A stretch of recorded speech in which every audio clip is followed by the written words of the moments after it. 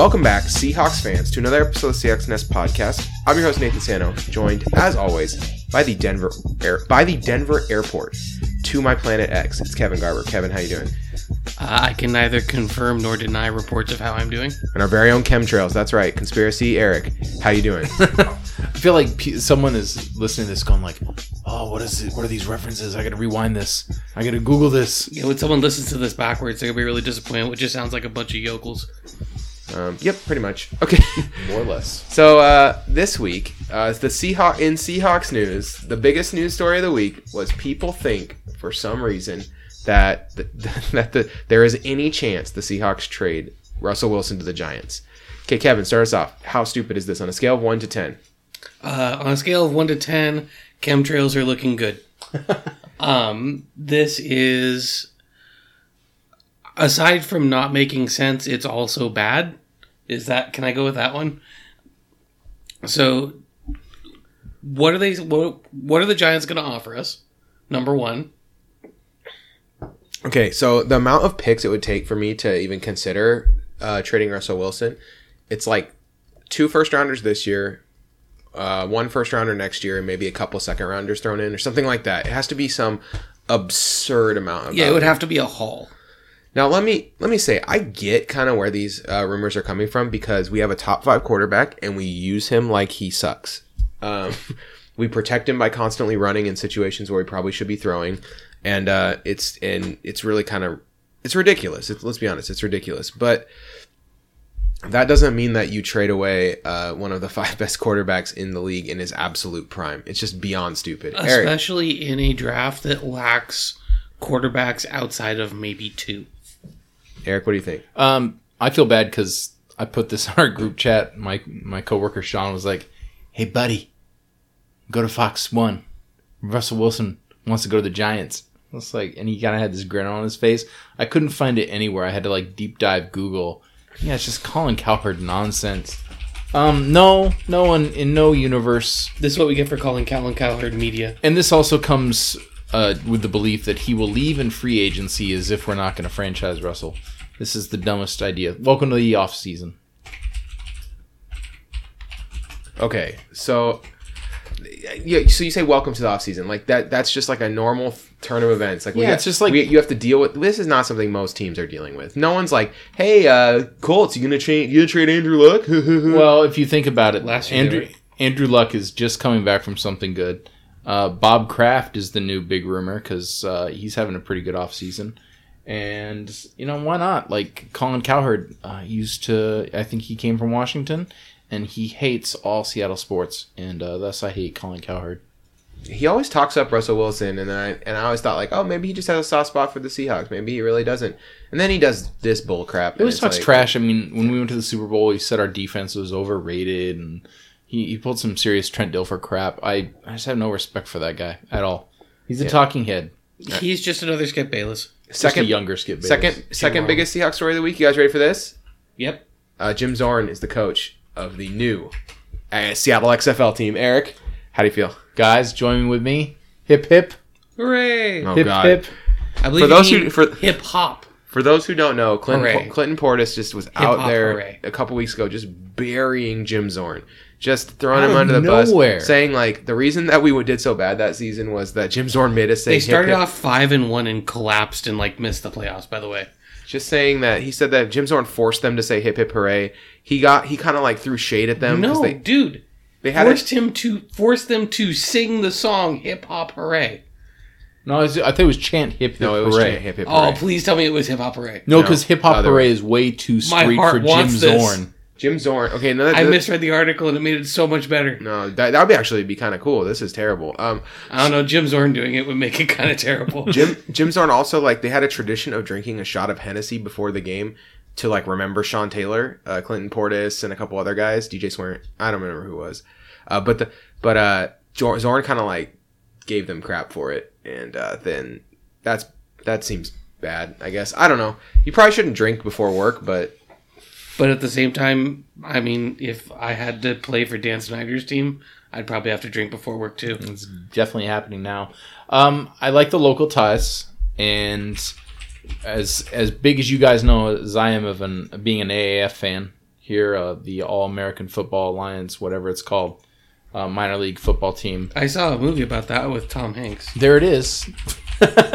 I'll say that, I don't know, I'm interested to see the XFL turn into a disaster in its first season. I'm excited. It's going to be great. Oh yeah, it'll be a dumpster fire. We get I'm looking forward to local it. seats. I don't know. So I've watched some AAF football. I'm willing to admit it, and it was not as bad as I thought it was. It's kind of gonna fun be. to watch. Yeah, it was like I thought it was going to be like hot trash, and instead it was just like medium trash. I was telling Kevin that it's like Alabama versus Alabama. No, there's a distinctive problem. There's the no distinctive- stakes. Hold on, let me explain what I'm saying though. It's a lot of run plays. It's a lot of deep 15-yard passes, And that's why it's not and Alabama it's a lot versus of Alabama. pass rush. Because the problem is, it's a bunch of coaches who had outdated ideas in 2001 in the NFL trying to play with subpar NFL talent that you need to use in creative ways to make it interesting. Like, if you think you're just going to drop back and have Christian Hackenberg throw it within 15 feet of someone, Christian you're Hackenberg done. Christian Hackenberg got benched in the AAF. That says everything you need to know about Christian Hackenberg forever. Yep. They were like, that's good enough. He was mic'd up for his first game, and that's pretty funny if you can find that audio. Yeah. It's a lot of the F word. So. I'm not kidding you. This is not a joke. Okay, so the and then NFL news this week. That Clinton Portis story was the most upvoted story on Reddit. Oh no, other than Robert Kraft, which I'm not going to talk about. Yes, bury Robert Kraft on your own time. This not on my time. The other one is the persistent rumors that we're going to somehow land AB. I don't understand people that think that. Number one, We already don't we have already any have a fan pretty base. solid. We don't have any draft picks. What are we going to give up for? We don't have draft picks to give up for him. If we did have draft picks, we already have a solid wide receiver core. If we didn't already have a solid wide receiver core, this is a guy who's pretty abusive towards quarterbacks, and didn't we just purge that from our roster? Every team has this too. I don't Every know about team this. wants AB. What's he? Major Puffin Chest? What's he want to be called again? Oh, Mr. Big Chest. Yeah, Mr. Big Chest. So every And his team wife, wants Mrs. Big Chest. every rather, team like- wants Mr. Big Chest. I'd rather just like get Golden Tate back or get Demarius Thomas or like there's a lot of there's actually like some decent outside wide receiver guys, Quincy Enunwa, Robbie Anderson, Devin Funchess, Yep. Tyrell Williams. Like Tyrell Williams can get overpaid like way too much. We're not going to get him. But there's a lot of guys that I think could play like outside in our system that we'll have to give up nothing for or next to nothing. Instead of paying as the number one wide receiver and giving up draft picks. Yeah, I agree. Exactly. Okay. So let's talk this week's topic. This week's topic is linebacker. So far going into next year, the Seahawks have 4 players under contract to play linebacker.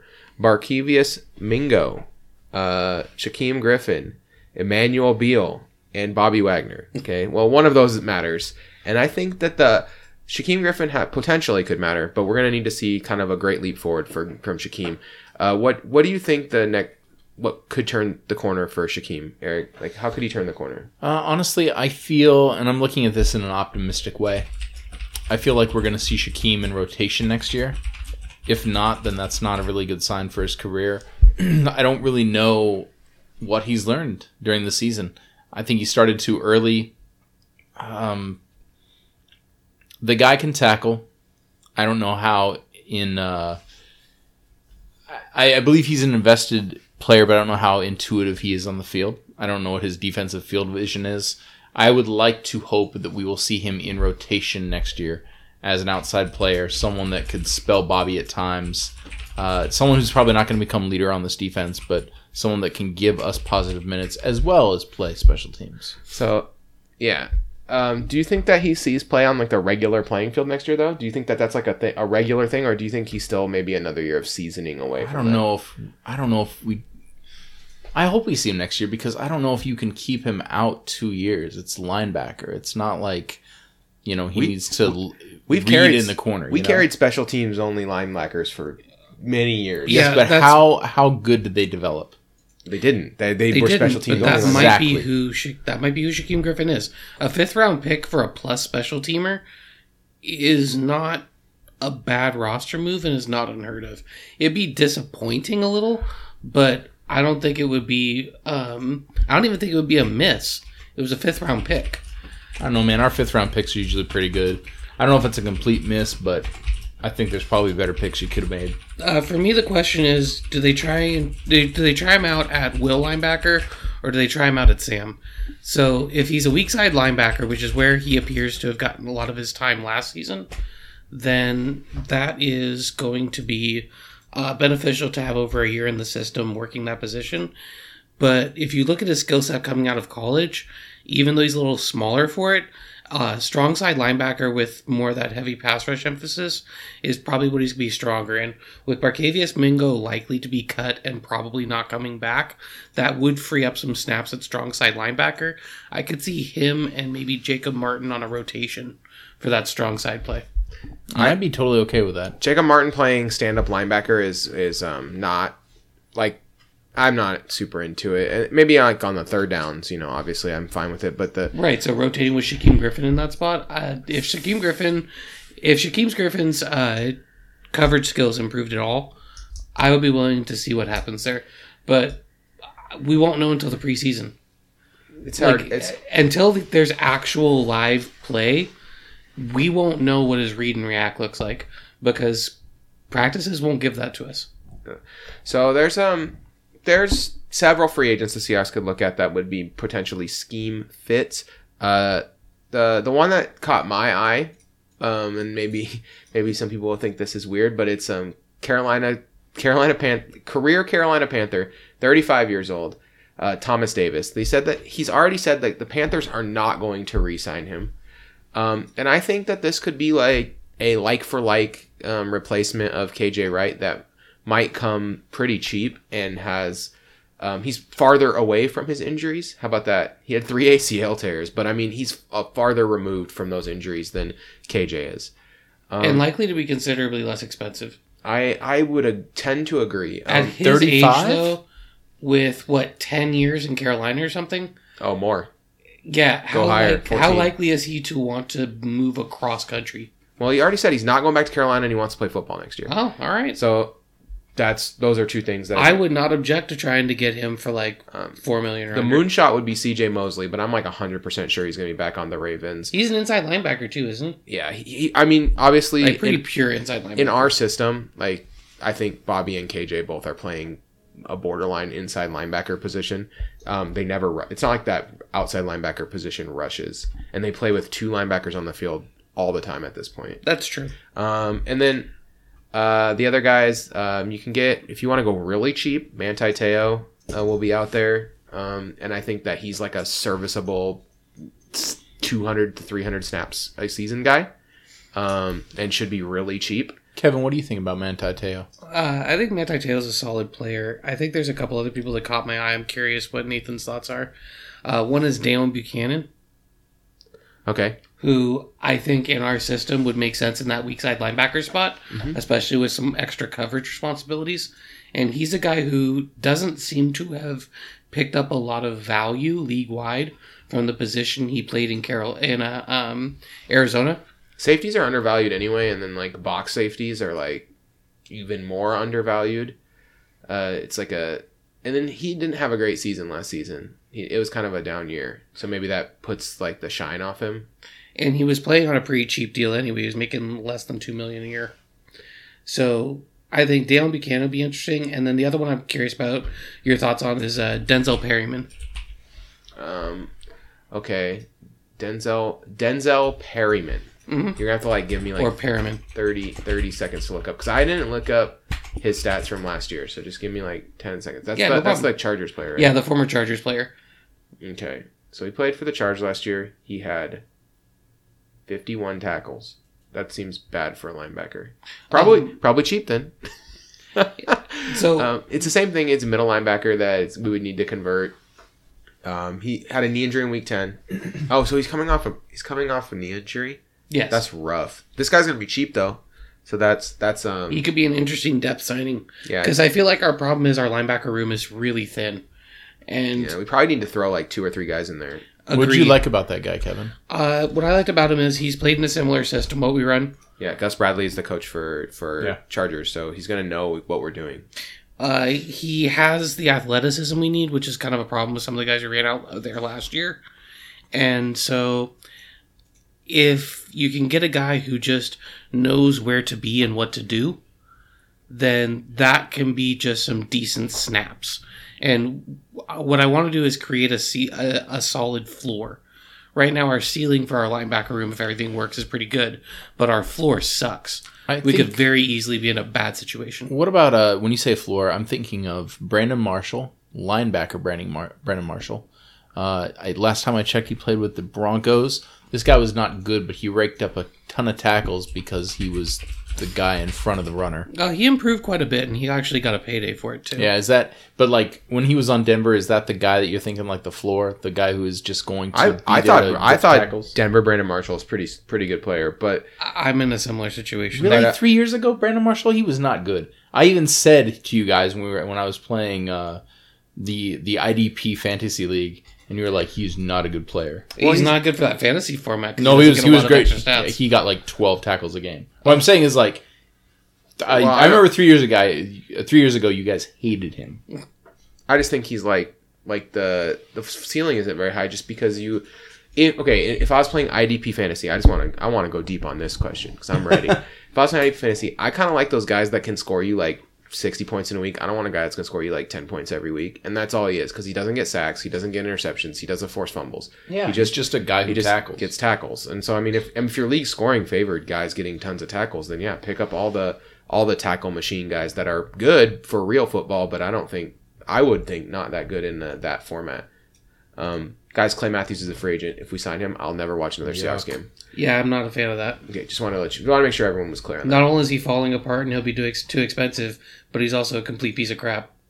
So other than that, I like him.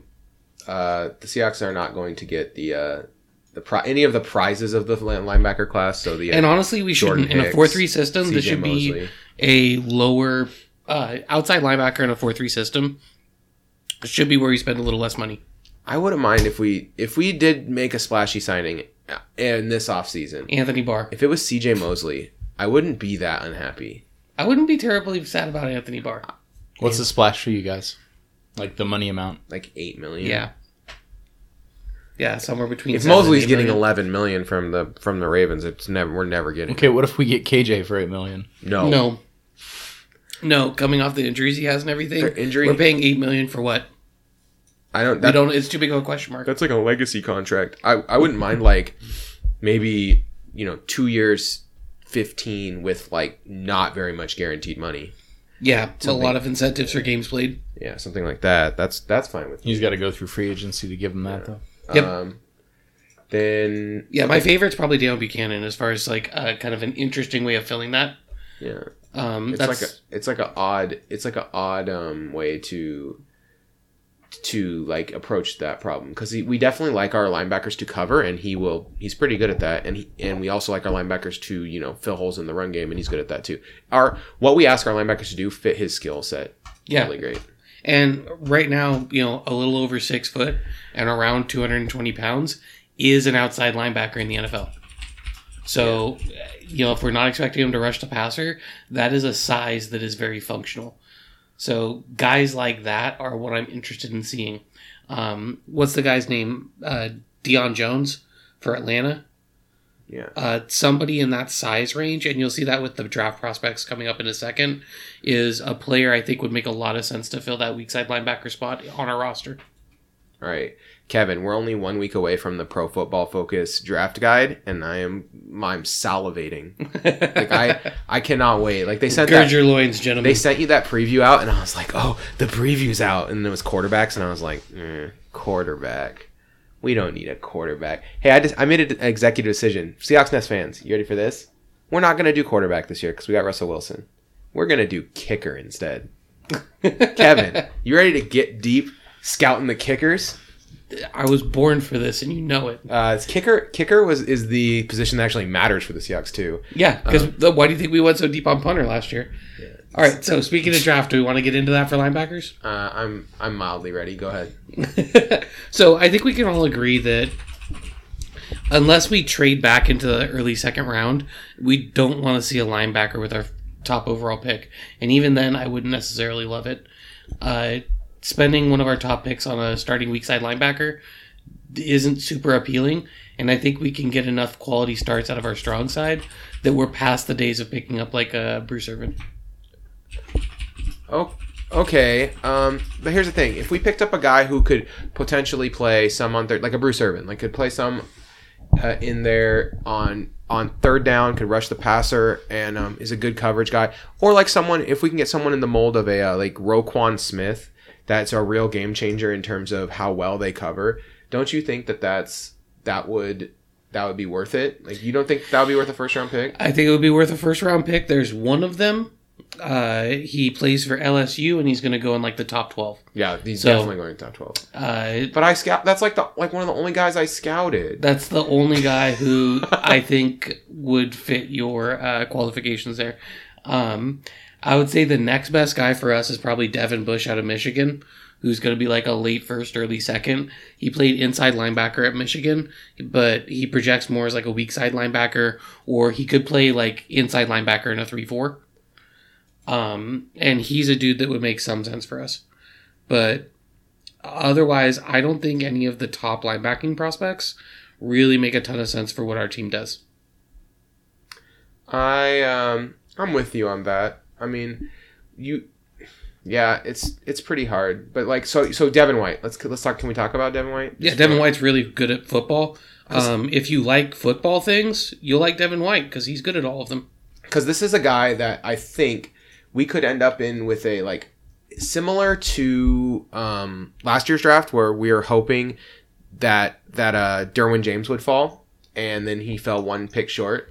I have a bad feeling this is going to be very similar for me, where I'm like, Devin White's falling. Oh, he's going a little deeper. Oh, it's like we're at pick 18, and then like 2 picks or 1 pick before we pick, he gets picked. All right, if Devin White falls to the early 20s, and he's there for Seattle to pick, to set it up, what I see is very, very good lateral quickness. He has plus speed. He has good size for an outside linebacker. He actually has a pass rush set for blitzing. Yeah, he blitzes good. If we blitz with him, I could see him getting between 6 and 8 sacks easily. You know what he did on the tape that I really like? He like jumps gaps. Like he just like he's in the gap and just like right in the mix. And he can delay a blitz really well and pick up a spot on a stunt. Mm-hmm. So he's kind of like Bobby Wagner in that way that he's just super efficient as a pass rusher. Mm-hmm. Yeah. He has the physical skills to be able to cover tight ends and running backs. He can even run with slot receivers that don't have elite speed. I don't know. They didn't ask him a lot at LSU to run the seam. That's not really the skill that they wanted him to use. So I didn't see a lot of tape of him doing that. That would be my only question mark. But he could be a 4-down linebacker playing the strong side linebacker and then being one of our 2 linebackers on the field on 2 linebacker sets. And he's really fast too. So I can't imagine that he would be like a terrible coverage guy unless he just doesn't understand it. Right. Does that make sense? Like, unless it just doesn't make sense. Because there were games where like some tight ends got past him. But that's going to happen to any linebacker. He's not as good as Roquan Smith. Let's be real. He is a poor man's Roquan Smith, but be very aware that that's still an extremely good player. Okay. What's your what do you think of Mac Wilson? Killer fade. Look at that haircut. Mac Wilson, inside linebacker out of Alabama. Good size. I don't know what to think of his play speed. He was asked to do everything downhill, and so I didn't watch a lot of tape of him just because I didn't necessarily think he was a great fit for us. He looked small.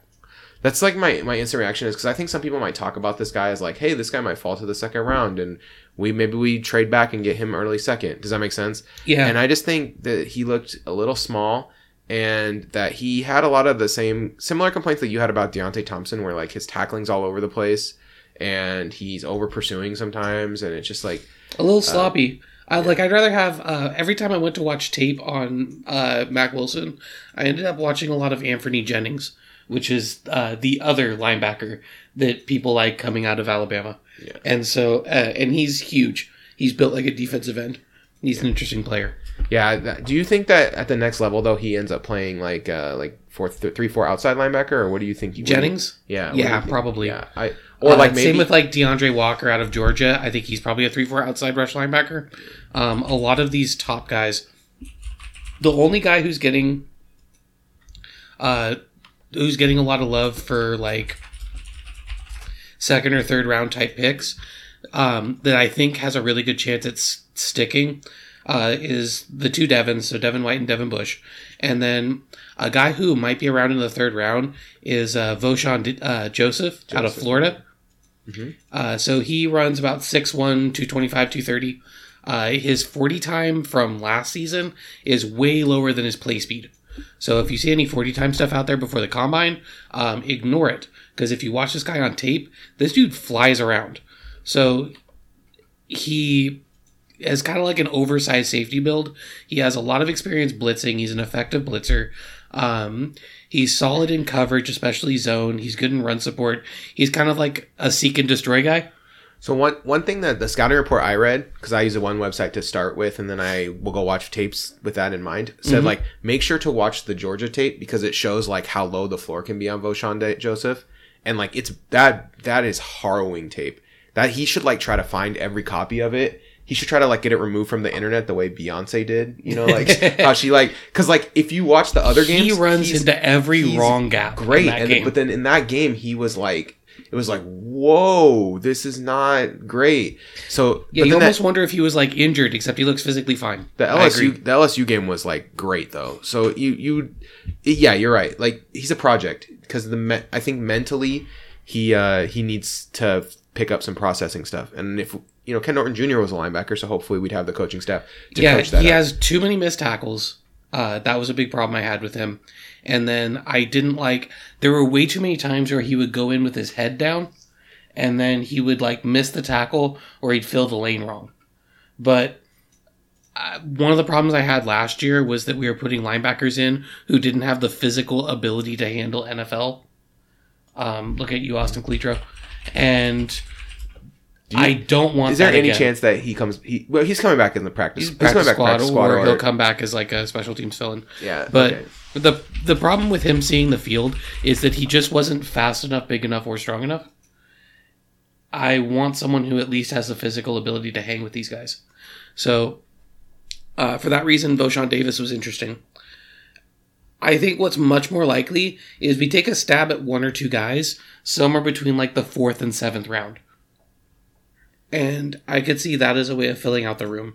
So there's 5 guys I want to throw out there. Burgers and fries. Exactly. You made me do that, just so you know. So there's 5 guys I want to throw out there, and you tell me if any of them are interesting to you. So there's Ryan Connolly out of Wisconsin, Chase Hansen out of Utah, Ben Burkervin out of Washington, Sione Takitaki out of BYU, and Ty Summers out of Texas Christian. I don't know hardly anything about any of those guys, because like I don't. But so I've seen some of those names, and they're too far down the draft boards for me to like put a lot of effort into doing. I rely on you for that. All right, because I'm like, is this guy? Because all those guys are day 3 players, right? All those guys are day 3 players. So they're like, so for me, I'm like, yeah, they could get drafted anywhere between the 5th and not drafted at all. Like all 5 of those guys you just named could go undrafted, and I wouldn't be super unreasonable to me. But all 5 of them could go in round 4 and 5. Yep. And I would be like, okay, that's also, it just depends how they do at the combine. The fact that we're doing all this before the combine makes it a lot harder because you just never know. If one of those guys goes up there, bench runs presses like a 4.55 and bench presses the building 32 times, it's like, okay, yeah, that's the guy. Now that guy's a 3rd round pick or a 4th round pick. That's just how it works. Yep. As long as he has 2 arms. Because I'm telling you, if Shaq had that combine and had 2 arms, there's no way he gets out of the 3rd round. Yes, I agree. It was just ridiculous. So, Ryan Connolly played for Wisconsin, really solid guy. Played inside, play outside. He's one of those like high floor guys. Mm-hmm. The only thing you wonder about is when you watch him on tape, if he's going downhill, he has good like closing ability, but he looks kind of slow if he's going backwards. So it's kind of like he's tight-hipped. Mm-hmm. And his change of direction isn't great. So he'd probably be more like a strong side linebacker for us. And I don't know what his coverage skills look like translated to the NFL. but he does have some pass rush ability. Chase Hansen's the exact opposite. Chase Hansen is a converted safety for Utah. He's 6'3", about 220, and his problem is that he hasn't enough time at linebacker. So what he'll run into is, if he's playing really close to the line, he wants to do the read and react thing, but sometimes he'll just fill the wrong gap. And it's like he just doesn't have a lot of experience reading from that close up. And so suddenly, like, the offensive line is in his lap and he doesn't know what to do about it. But if he can diagnose, you can tell the plays when he does, because he's just a bullet on the field. And he has really good coverage skills from playing safety. So he's basically a box safety linebacker, which makes sense for filling a couple of different needs we have on the roster. Ben Burr-Kirven is one of those guys who isn't super fast or super strong, but he's kind of average or above average in all the physical tools area. But when you watch the film, he's always on the film at the end of every play. He's always in the pile whenever the ball gets stripped. He's like Johnny on the spot when a ball gets tipped up. You know, at some point, if someone is always in the position to be in on the play, that says something about the field awareness. So I feel like he's an interesting fit for Seattle, because he's going to be a later round pick, because his physical tools aren't super impressive, and he's only 6 foot 220. But he's a guy who would immediately come in and contribute on special teams, because he's a sure tackler and he can get down the field pretty fast. He can fill on the inside and the outside, and he's really interesting to me as a guy who might play a lot better than his ability says. Yeah, if he measures under 6 foot at the combine, like that's where, like, so like Ben Burr-Kirven, then he's a UDFA. And yeah, I was gonna say that's the way he gets killed, is that he has to measure 6 feet, which is so stupid. But like a lot of teams will just pass on him. If he's 5'11" and a half, then that drops him out of the draft, which is so dumb. It's just like it will drop him from 4th round to priority free agent, just like that. And it's unfair, but that's the reality of the way the NFL works. You got to have the right body. He will be a special teams demon. I guarantee you that. Like, he will be a guy who just kills on special teams. And he's just kind of a tackle machine kind of guy. So he would be really interesting to me for what we want. I think he would look a lot like Calitro on film in college, except he has enough speed where if you watch him on the field against like Ohio State, he doesn't look like people are just running by him. Yeah. He looks like he can keep up and make plays. So Sione Takitaki out of BYU, he's 6'2", 230. He's got a lot of speed and quickness. He can go sideline to sideline. He played inside and outside. He can get a little over-aggressive and over-pursue, and he can't really go up the seam with you on man coverage, but he's pretty solid in zone coverage. He has some pass rush ability. And for his size, he has a lot of foot speed and quickness. I watched him against Wisconsin, and he was all over the place making plays. I watched him against a couple other teams in division play against kind of lower level competition, and he does pop off the tape quite a bit.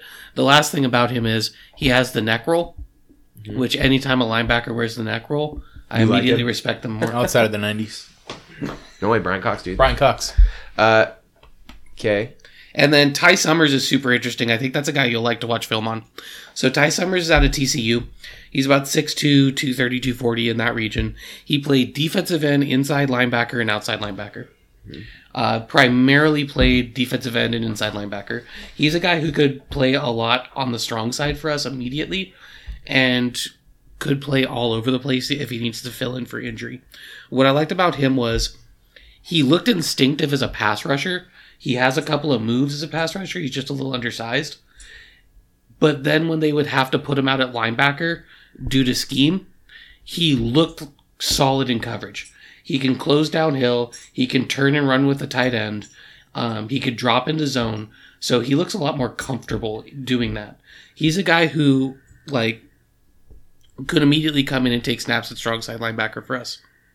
Okay. I did have one guy that was late day. I forgot. Because I did research Drew Tranquill. And my scouting report on him is that he does his job. And he probably is not a great athlete anymore because he's tore his ACL twice. Yeah, I was about to say, his leg fell off. Twice. For a college player, that's just And He's 20. rough. He's gonna be 24 next year too. That was another thing I like wrote down or like noted immediately. yeah, because he ended up getting like a 5th or a 6th year of eligibility because his leg fell off. Twice. It sounds like a 6th year to me at 24. You know what though? Bosa's going to be first overall pick, and his leg fell off twice too. So Yeah. just saying. But yeah, Drew Tranquill does good coverage, does his job. If they wanted to bring in someone who like has a high floor but a low ceiling, I think that's a guy you could totally see them make a run at. Like, hey, here's he's probably better than Calitro. Like, he'll challenge Calitro. Yeah, that's my his medicals are going to matter so much. That's why it's really hard. Like I said, like if that's one of the reasons why we're delaying slightly on the defensive line, because we really need some more numbers to sort some of these guys out. These measurables matter a lot for these guys. And another thing about the Seahawks is that the class of linebacker they're going to go for is very different than a lot of other teams, because we need a guy who can cover, a guy who stuffs run gaps and jumps gaps. We're going to be looking for a physical freak. And that's what we need. We need something different than most other teams. We need somebody who's fast. I think we're looking for speed at linebacker, but not necessarily pass rush ability, which is why I keep looking at some of these slightly undersized guys. Okay, so I'm gonna do this. I kind of have an idea of it. So if we stay in our spots, the guy I would like us to take is if we pick a linebacker, Devin White. Would you agree with that, Kevin? I would. A slight trade down. I'm looking at like Devin Bush. Yeah, and I'm not super stoked about that, but I'd be cool with it. And then like a deeper trade down, any of those 5 guys, you'd be fine with like picking off 2 of them. Yeah, if you pick off 2 of them in like the 5th and 6th round, I'm really cool with that. Yeah. Okay. So Eric, Yeah. we need to depthen the roster at linebacker. The deepening. Okay, Kevin. Joe Giles Harris. What do you think? Didn't get to watch any film on him. Out of Duke. I know who you're talking about. He's one that I just haven't gotten to yet in my scouting.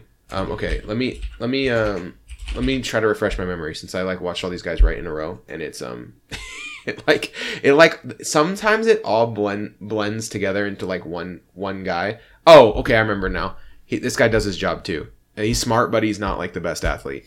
So you're going, but he's going to be a Mike. Like, he will play the position, either Bobby Wagner, or he'll be able to play next to him. Like, he's going to be able to play in a 4-3. That's a big problem that I have, though, is a lot of people that are true middle linebackers, I kind of just skipped over, because that's not what we're looking for. Don't you think, though, that like we ask KJ to almost play like a modified middle linebacker-ish position? I think the problem that you're having right now is that you are confusing the way that's treated in the college game versus in the NFL game. So in the college game, if somebody is a pure Mike linebacker, then it's usually because they can't get to the outside and cover in a lot of ways. Unless you're like an elite program. If you have a guy who's at a non-elite program and they have the speed to play to all areas, then what you'll see is a guy who lines up inside and outside. If you see him lining up in the middle over and over and over again, it's probably because they're seen more as a run stopper. So you'd be looking at a guy who probably runs like in the 4.8s. Joe Giles Harris, he covered some. He can cover some running backs. All right, good to know. So like maybe not tight ends. I might have to go back and watch. I'd be nervous about him covering like the Gronk. But that scares me then. But I mean, everyone has trouble covering the Gronk except for Cam Chancellor. He ate his lunch. How about Travis Kelce? Well, I'm more afraid of the Gronk still. That's me. Okay? Nathan thinks he'll see him in the Super Bowl. It's possible. It's possible. We're not seeing Travis Kelce in the Super Bowl, because I don't know if you know this, but Kansas City's head coach is Andy Reid. He's never making it. He made it once, guys. Hey, it finally paid off. My doubting Kansas City. It paid off. That's right. It took a long time, but I went 3-2 on bets against Kansas City last year. I bet against them 5 times. Went 3-2. 2-15. You win. So that's good. That's a winner. I'm a winner. You fired the almighty decider question to me, I think. What were you going to ask me? Yeah. How many bodies do we need? Yeah. Do you think we need like 1 free agent, 2 draftees, 3 guys, 4 guys? We have 4 draft picks. Do you want Michael Kendricks back? Like, where are you right, at? Michael Kendricks in an orange jumpsuit. Yes, I want him back. Bruce Irvin. That's being floated by one Mr. Frank Clark. I'll take him back at a discount. That's 2. Calitro can suck an egg. He's out. honestly, I don't. We have two. I'm sorry, we have 4 draft picks right now. I don't want to bring in 2 linebackers via the draft. If we bring in like I don't know Ben Burkervin in like the 5th round, what if we trade our 4th rounder for like a 5th and a 6th rounder? So we have 2 5ths, 2 6ths, and a 7th. A lot of people are saying we're going to trade our first for like 3 picks, moving down quite a way. I don't know. I still don't want.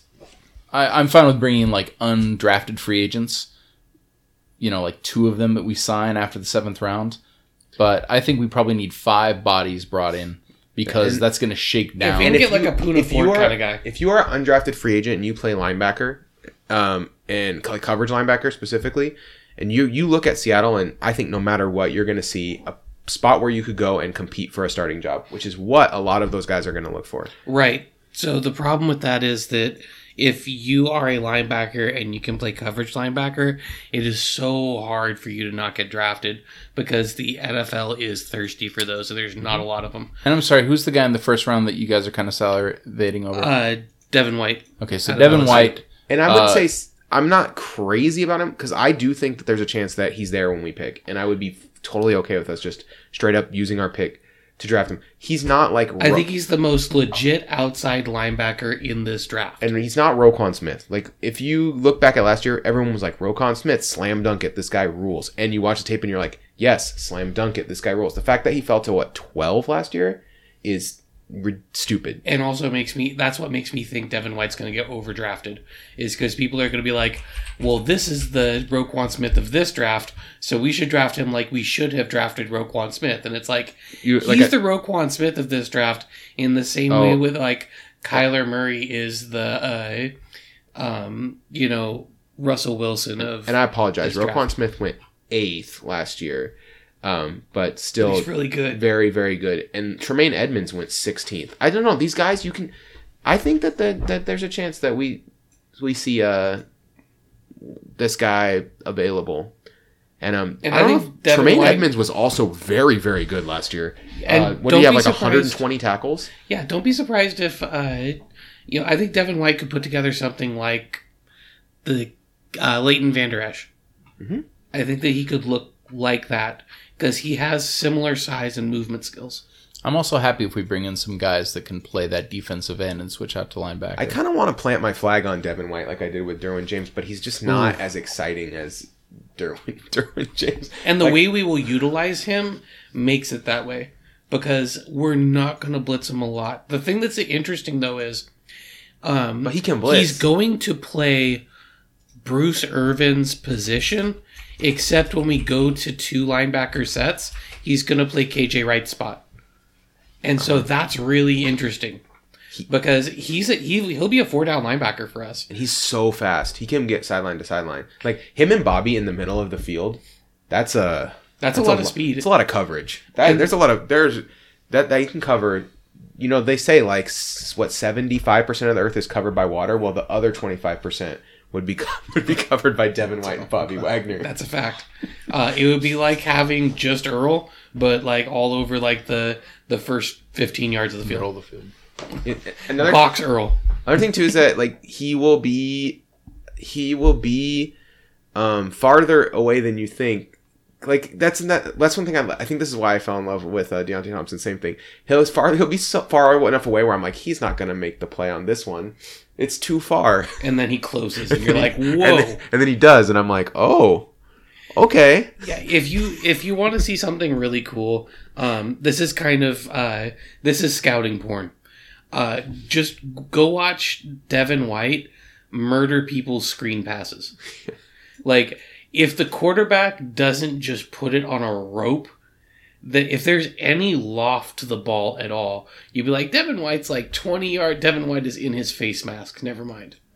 Like, the ball will get there as Devin White is just murdering the receiver. I do like when you Google Devin White highlights too. Like one of the first videos called "Fastest Linebacker in the Country," fire emoji, official Devin White LSU highlights. Because I mean, that's a pretty fair assessment of just like what he is. He just like you think like he won't make that. He that's too far, and then all of a sudden he's just dragging guys down or like just making plays that just no one else can make.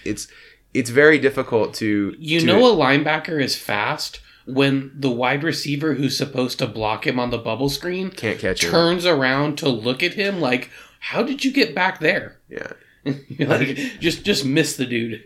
It's just like it's just very far. Yeah. And So yeah, Devin White would be maybe not as sexy of a pick as people think, but he would be an immediate impact player, both in the pass rush and the run game and coverage. So he would be an upgrade for our team. I just don't think he's going to be around. Okay. All right. I mean, I do see like, But he's the one linebacker I would draft at our pick. When I Google Devin White, every team in the like 15 to 25 range had an article on their like team website that's like why Devin would be good on the Broncos, why he would be good on the Panthers. Turns out it's because he's good at football. Because he's good. That's the funny thing about good players is they're good on whatever team you put them on. One thing I like about him is that it's not like oh yeah, he would be. It's one of those guys that's like, oh, maybe there's upside, maybe there's downside. I just don't see any way he doesn't pan out to at least be like a useful NFL player, a quality NFL starter. I think like KJ Wright is his floor. Yeah, KJ. He's gonna be like, he could be just another KJ. Yeah, that's like I would be, and he'd be great. KJ's really good. KJ's a good, really good 4-3 outside linebacker. Yeah. Yeah. All right. Well, that's our takes on the LBs. Anything else we need to cover? That's it, right? That's it. All right. So if you want to support the Seahawks Nest podcast, you can do so by heading over to patreon.com/SeahawksNest for as little as $1.24 a month. You can support us, keep us going. I would love to say the names of all the Patreons, but you know what? Patreon's down for scheduled maintenance, so I'm not going to do it. So Patreons, thank you very much. And I can remember. Let me see if I can do it. Chuck Attila, Keith, Michelle, Keith, Carrie, Kevin, Brett, Kevin, Josh from Eagle River, Mike's on there. Yeah, Josh. Forrest, Mirza. Yeah. Okay. Well, I mean, we got some. It's not bad. The thing is, like, I have in my head right now some of the last names, and I'm like, I can't say the last names. Nope. I can only say the first names. That's where we get in trouble. So like, I don't want to like call anyone out like that. But yeah, Kieran. Oh, Kieran, that's one. There you go. Oh yeah, so we got a lot of cool patrons. Brett. Come on, guys, say my name. Wow, another terrible impersonation by Kevin.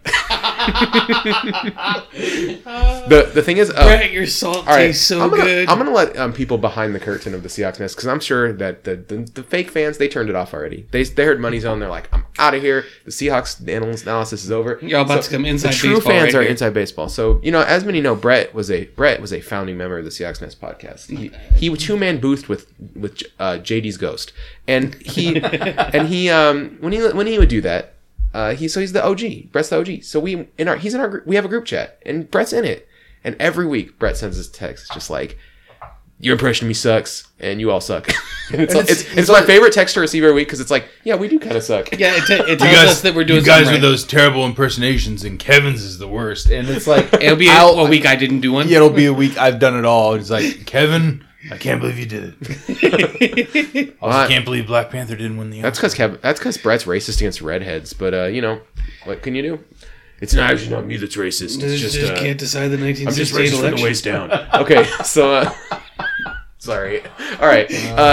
Anyway, so much love though. If he wasn't our favorite person, we would not do this. Yes, that's why. Anyway, Kevin. Now Kevin's gonna get the hate mail again. Movie Zone. Me and Kevin watched a movie this week that we just have to talk about. Yes. At the expense of burning some of the enjoyment of Eric, because he's going to get a little spoiled. We have to talk Netflix documentary, new-ish Netflix documentary, Behind the Curve. Okay, so for those who have not seen Not Trouble with the Curve. Behind the Curve is a documentary on Netflix that is about flat earthers. It's not about like. Is Kyrie Irving in it? No, but he's mentioned. He's mentioned. That's enough. So is Shaq. So the main guy is a guy from our area, from Whidbey Island, I think. That's correct. Mark K. Sargent. The documentary kind of follows Mark Sargent and some other people he's proliferally connected to. So he's connected to. There's a woman. Her name is Patricia, and Patricia is a host of podcast, and she opens it up always by saying like I'm the hot potato or something weird like that, and then she has it's a flat Earth podcast that she does a lot with Mark, and then there's like a love story that they kind of weave in there. I still contend there are two love stories. There's love story between Mark and Patricia, and love story between Mark and Mark's ego. Mark thinks because Mark loves some Mark. Oh, Mark loves the attention he gets from being a flat earther. One of the most enlightening parts of the movie is at the end when he says like, "I can't leave this movement because what would I be without it?" And it's like, yep, that pretty much explains why you keep going, even though there's no reason to. I love the part at the beginning where he's like, "There's flat earthers everywhere. I'll be doing this," and like get stopped by someone and they'll be like, "Hey, are you the Mark Sargent?" I was wearing my "I'm Mark Sargent" shirt, and it's like, well, dude, you're wearing a shirt with your name on it. Like he wears shirts all the time that says "I'm Mark Sargent. Ask me about flat Earth." Yep. Like basically, and then he's 100% like, of the "People time. recognize me by name everywhere when I wear this shirt that has my name on it." Judging by this and the scientific experiments you tell me they do, that they are they're really just seeing past everything. This is one of the most surreal watching experiences I've ever had. There have been a few documentaries that have been about kind of inside baseball. There's one that made the rounds in like Oscar circles a couple years back. Do you remember Tickled? Yes. And it was a documentary about tickling. The competitive tickling. And then you watch that documentary and it's not about what you think. And the colder you go into that movie, the better. So it's an incredible watch. I would never, ever, ever want to do it for Movie Club because the less you know, yes, the more you're going to enjoy that movie. Because you think like, you hear it, you're like, oh, competitive tickling documentary. I'll watch that. And I think I know what it's about. You don't. You have no idea what this is. This is streaming right now, so don't talk about it anymore. Yeah, I will not. Like that's it. That's what you get. But what I will say is that watching experience, the surreal nature of it, and the way you exit that documentary gives me a similar vibe to this, where the whole time you're watching it, you're like, how deep is this frigging rabbit hole that I am now in? Another thing too that the reason this documentary really connected with me and touched me is because I watched it kind of thinking like, okay, flat Earth, I just want to like kind of laugh a little bit. This will be silly, it'll be fun. The documentary will probably be really slanted, but what they did that was really smart is they humanized the people that are in the video. They really humanized all the people who are into flat Earth, and they made it really obvious. These are mildly broken people who have been pushed to the edges of society, and they have this thing that brings them all together, and they feel more connected to other humans because of this thing, and it's kind of sad and tragic in a way, and it kind of makes the movie a little better than the merry band of misfits element is very much prevalent. When they just cut to like 6 people in a row who are like, yeah, I got a divorce and then I found flat Earth, or oh, my whole family left and then I'm in this is all the people I've got, are these all the people I talk to are these flat Earth people. It's like, this is sad. Like no one would talk to this person, so they had to find people, and this is who they found. You know what I mean? It's a little bit like, you know, and that speech that they have NASA scientists towards the end, they're talking in a bar, and that guy was talking about how like it's sad that these flat Earth people, because we lost maybe good scientists. Yeah, the guy's like this. The fact we have flat Earthers and these movements is basically a black mark on the scientific community and the way that we have sort of put science in this unobtainable realm where people feel looked down upon to the extent they'll dig their heels in on such provably false concepts. Yeah. And research them with the amount of research energy these people are putting in to easily provably false concepts is fascinating. Yeah, and if we put that towards good use, like we could maybe have some real scientific breakthroughs. All right, let me go through some highlights for me. The supercut, when the guy is talking about the experiments he wants to do and how he has to keep changing the experiment because he's not getting the result I want, and the guy cutting back to the difference between skepticism and denial is an AA++. So something we didn't really talk about. This movie is doing a very beautiful thing where instead of the filmmakers doing any commentary. There's no commentary. There's none. There's like the guy behind the camera asks a question like 3 times, and it's really just one of those like, hey, can you talk more about that kinds of things. What's really happening here is you'll get like a nice 20 to 30 minute brick of the flat earthers kind of explaining what's going on and walking you through things and everything. And then they'll just cut to somebody in an accredited field. It'll be a psychologist or a scientist, something like that. And they will basically explain, like there's a cut to someone explaining the Dunning-Kruger effect. There's a cut to someone explaining the scientific process. And there's a few moments where like one of the scientists will be like, oh, they're doing that experiment? Oh, that's going to be really difficult for them to explain. Yeah. That should be interesting. Like that happens a couple of times because there are these actual legitimate scientists who will explain like, here's how the scientific process would work. And then they'll go to the person from the Flat Earth Society. They'll be like, here's our process behind this experiment. And it'll be very clear how they're skipping some important steps. Okay. More. I'm going to go through more highlights though. Okay.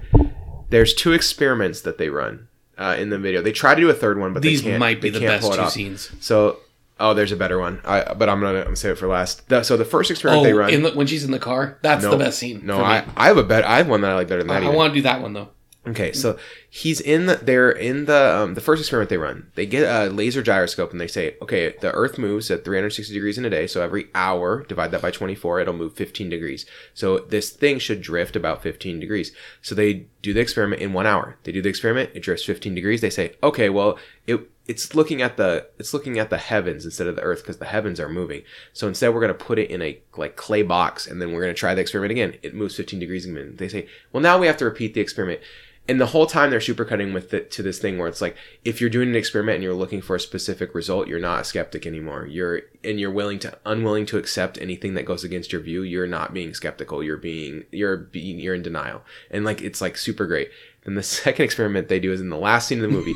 They have these 3 boards and they're each 17 feet apart and they cut holes in the boards the same height. And then the guy goes, well this is to show the lack of curvature in the Earth. So he says, because there's no curvature in the Earth, if you hold the light exactly at your chest, 17 feet high, then and you're standing on this thing or whatever, and then I will be able to see the light because the Earth is flat. And if the Earth is curved, you'll have to hold it above your head and get too close to 20 something feet, and then I'll be able to see it. So then he does experiment. He's like, okay, start the experiment. He's like, are you holding that at your chest? And he's like, I can't. He's like, I can't see it. I can't see it. And then the guy goes, hold it above your head. And he holds it over his head and he goes, I can see it now. Interesting. Wow. Just like so stupid. And I think the guy's last line in the movie is, it wasn't quite the results we were looking for. Yeah. Or something along those lines where you're like, oh. Yeah. He's completely missed it. Yeah, he just doesn't understand science at all. Okay, so what, you do the car scene and then I'll do my favorite scene. So my favorite scene in the whole movie, Patricia, the podcast host, she's in the car talking to the film crew as they're driving to an event, and she's explaining how elements of the flat earth movement have turned against her. And she's explaining the outlandish theories that these flat earthers have, where they're trying to say that she is like a crisis she works for WB. Yeah, she works for by the way, there's a Time Warner. There's a crazy guy at the center of this who claims he's a NASA artist, which may or may not be true. I did not research that. But then he says he was hired to draw pictures of the globe Earth, and he's the original flat earther, and he's like really mad at Mark Sargent and Patricia because they are not real. He accuses them of being government plants that are infiltrating the flat earth community to mislead them. That's a great conspiracy theory. So this lays down the theory, like things like she's explaining, like, they say all these crazy things about me, like my first name's Patricia, the last 3 letters in Patricia are CIA, so I'm a CIA plant, and I've shown them the photos from when I was a kid, and I've shown them my driver's license, and they still don't believe me, and even though there's all of this evidence, they're just going to believe what they want to believe. And she goes through all that, and she's like, and it makes me question for a minute if if it's like this alternate thing where is that how I'm being with the flat earth thing? And she gets so tantalizingly close to rational thought before she just goes, but I know that can't be true because the earth's flat. And you're like, oh, you almost had a thought. Like, oh, you were so close to understanding things. And then you just coughed it up at the end. You just couldn't quite get there. Yeah, that's my friend Jeremy's favorite part too. Okay, my favorite part is when Mark Sargent and Patricia go to the NASA museum and they're just like kind of trashing on the NASA museum the whole time.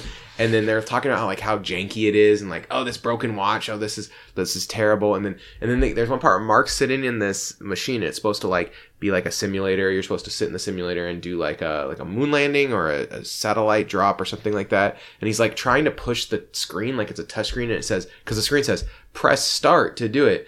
And so he's like, look at this, it's broken, it doesn't even work. And he's like pushing the screen a whole bunch of times, and then he walks away all angry and making fun of the thing, and then the cameraman just slow pans to right next to his seat. There's a giant green button that says start on it. Wow.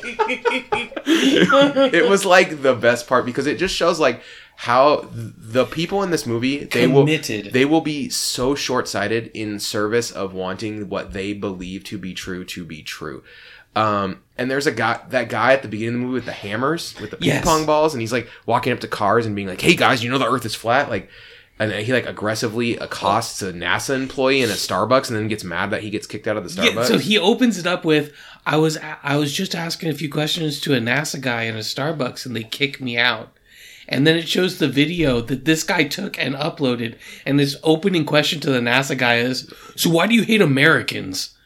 Gosh. No, that's not what the opening question was, but that's how he started yelling that at him over and over at the end. Oh, it seemed like that was his first question because the guy's reaction to it. No, it's just okay. It's just so. It was still just ridiculous. Yeah, I mean, it sounds so sad that, like you guys said, that these people are kind of like their misfit community. And when Mark was talking about the solar eclipse, like I was like, he saw the solar eclipse and he was amazed by it, and I was like, oh, maybe he's starting to like put stuff together, and he basically was like, the sun was winking at me. Yes. Like that was his response to and I was just like, oh my god, this guy. It was so, like, he just on the spot came up with like, this is my justification because I know I couldn't see what I saw. What do they think, like, do you fall off the earth, or what do they think about that? It's a dome. It's like the Truman Show. Okay.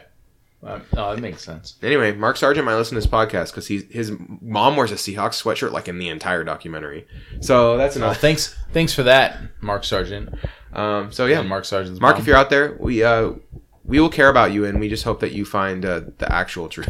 The actual truth. And that's it. Yeah, that's it. All right, for Kevin Garber, for Eric Ronevec, we will see you next week. Go Hawks! The truth is out there.